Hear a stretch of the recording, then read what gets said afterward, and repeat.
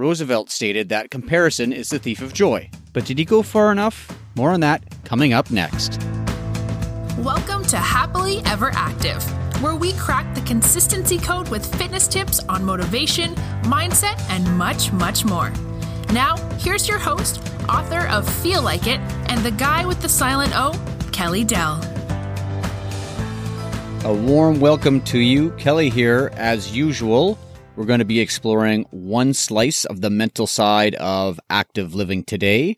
Every Friday, I put out a new episode. Sometimes I decode a concept like I did in episode 28 last week. Other times, I explore a phenomenon that's important to being more active on a more regular basis, mainly more happily active.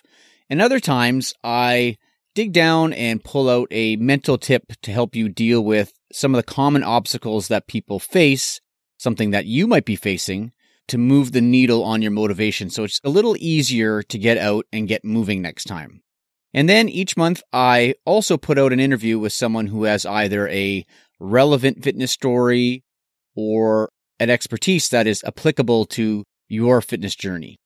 For example, next week, you'll want to tune in because I've got a terrific interview with two academics who've been researching self-compassion, guilt, and shame, and its role in exercising. Their names are Shaylin Strachan and Laura Mead from the University of Manitoba, and we'll be discussing the role of these things in your fitness journey, and I really learned a ton from them, and I know that you will too. And I've got a few other interviews upcoming, and I know you'll like these topics as well. The topics include meditation and the mental side of dealing with injury. So take a moment, if you haven't already, hit subscribe on your podcast platform so that you won't miss those interviews when they're published. So those of you who listen to episode 28 know that my dog Bogey required the cone of shame to protect himself from scratching a cut on his face. He rolled with it and that cone is now off and he's doing great. But it turns out it wasn't a cut after all. He actually ran through some bush while we were on an off-leash walk and contacted poison parsnip, which is, I guess, a cousin to poison ivy. The sap he contacted on the poison parsnip burned a little patch on his cheek. For my Canadian listeners, it was about the size of a toonie. For the rest of you, I have no currency conversion at all for you. It's a pretty big spot at any rate. So he'll be the proud owner of a bald spot there, at least for a little while, but he's fine. I have to say he's had his share of adventures, though, over the years. He's 7 years old. There's this poison parsnip incident, but he's also been skunked before, porcupined. I mean, stuff happens when you have dogs. And I know that stuff happens. Here's a segue. Look at this. Stuff happens on your fitness journey, too. Maybe it doesn't involve the skunk, but there's setbacks and there's injury. There's unexpected changes that throw everything off balance for you. And unlike a dog does after a tense moment with another dog, it's harder for humans to just shake it off and then focus on the next thing in front of us.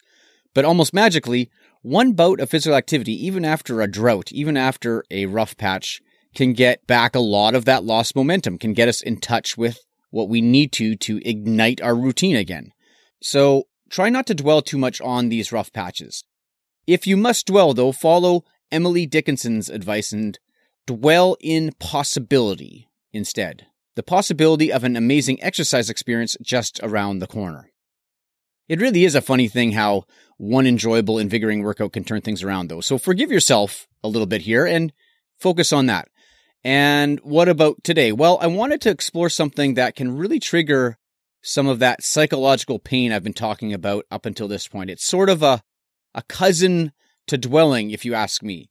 I know you'll be able to relate to it, and I wonder how you'll feel about the question of the week this time around, which is coming up a little bit later on.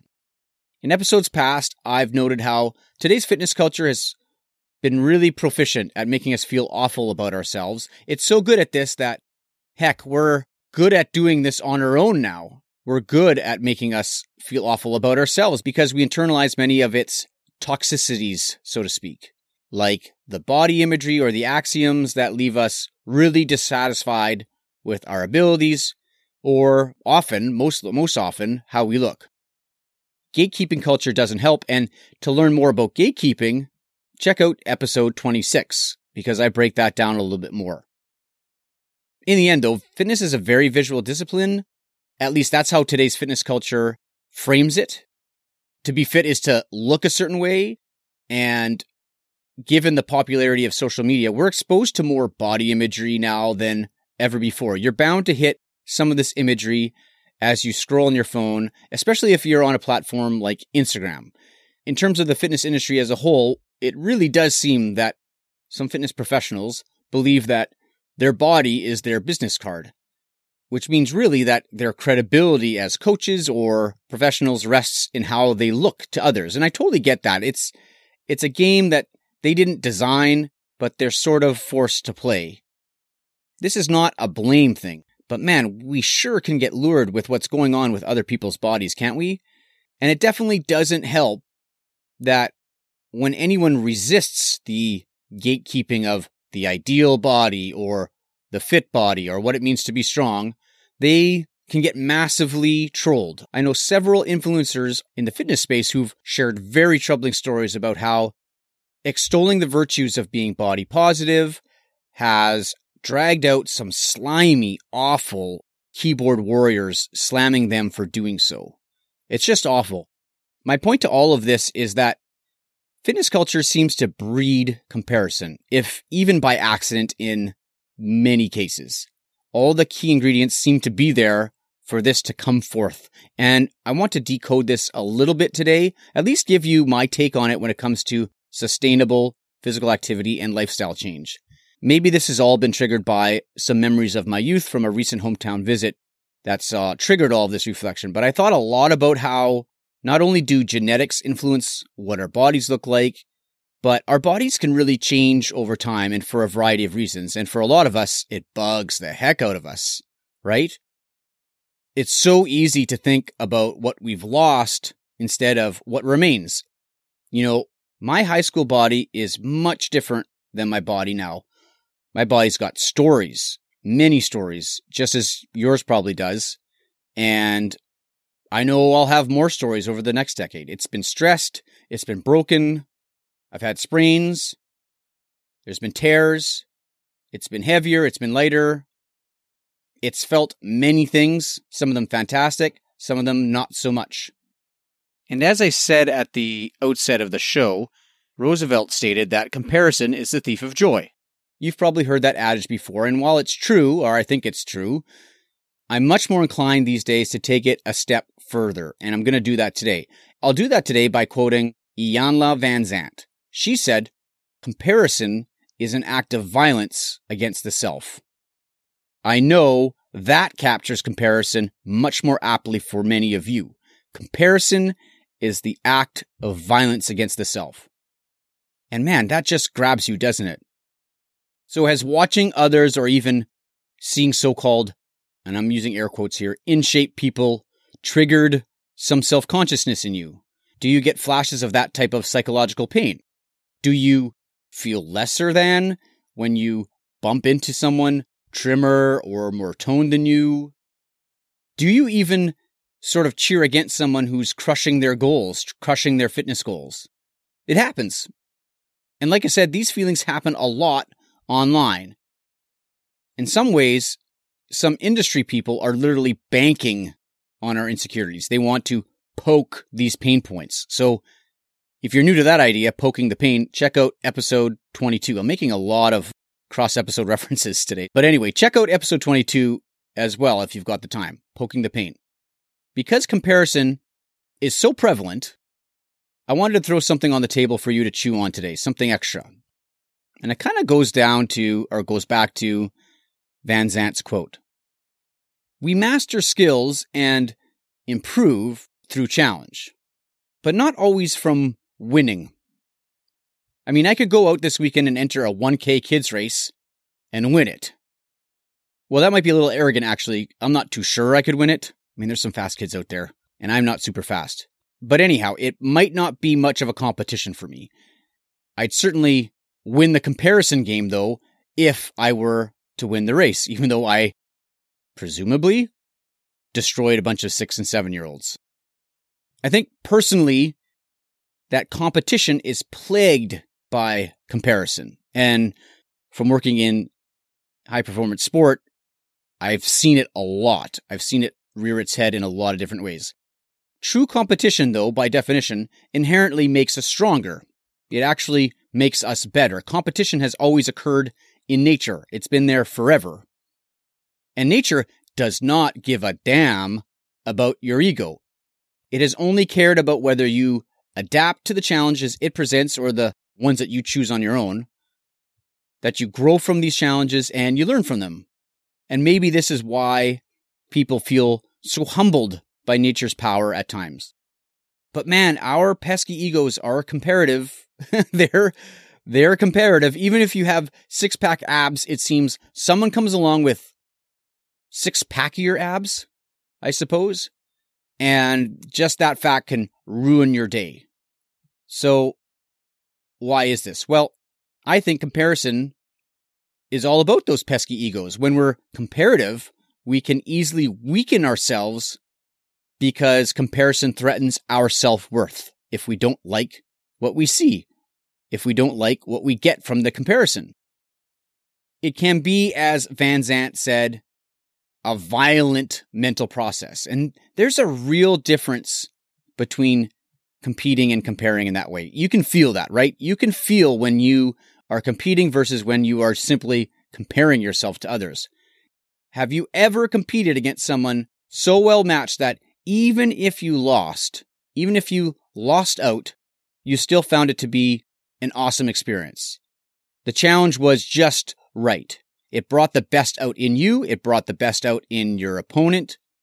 And maybe you even found yourself, lo and behold, feeling happy for your opponent that they came out on top.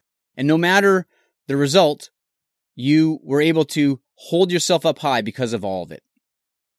Under a comparative mindset, though, a loss or an unflattering comparison you make mentally can be almost devastating, though, and very, very demotivating. I know you've scrolled social media and have come across a photo of someone super fit and have had this ugly inner reaction to it all. And maybe it surprised you. Maybe it really knocked you back.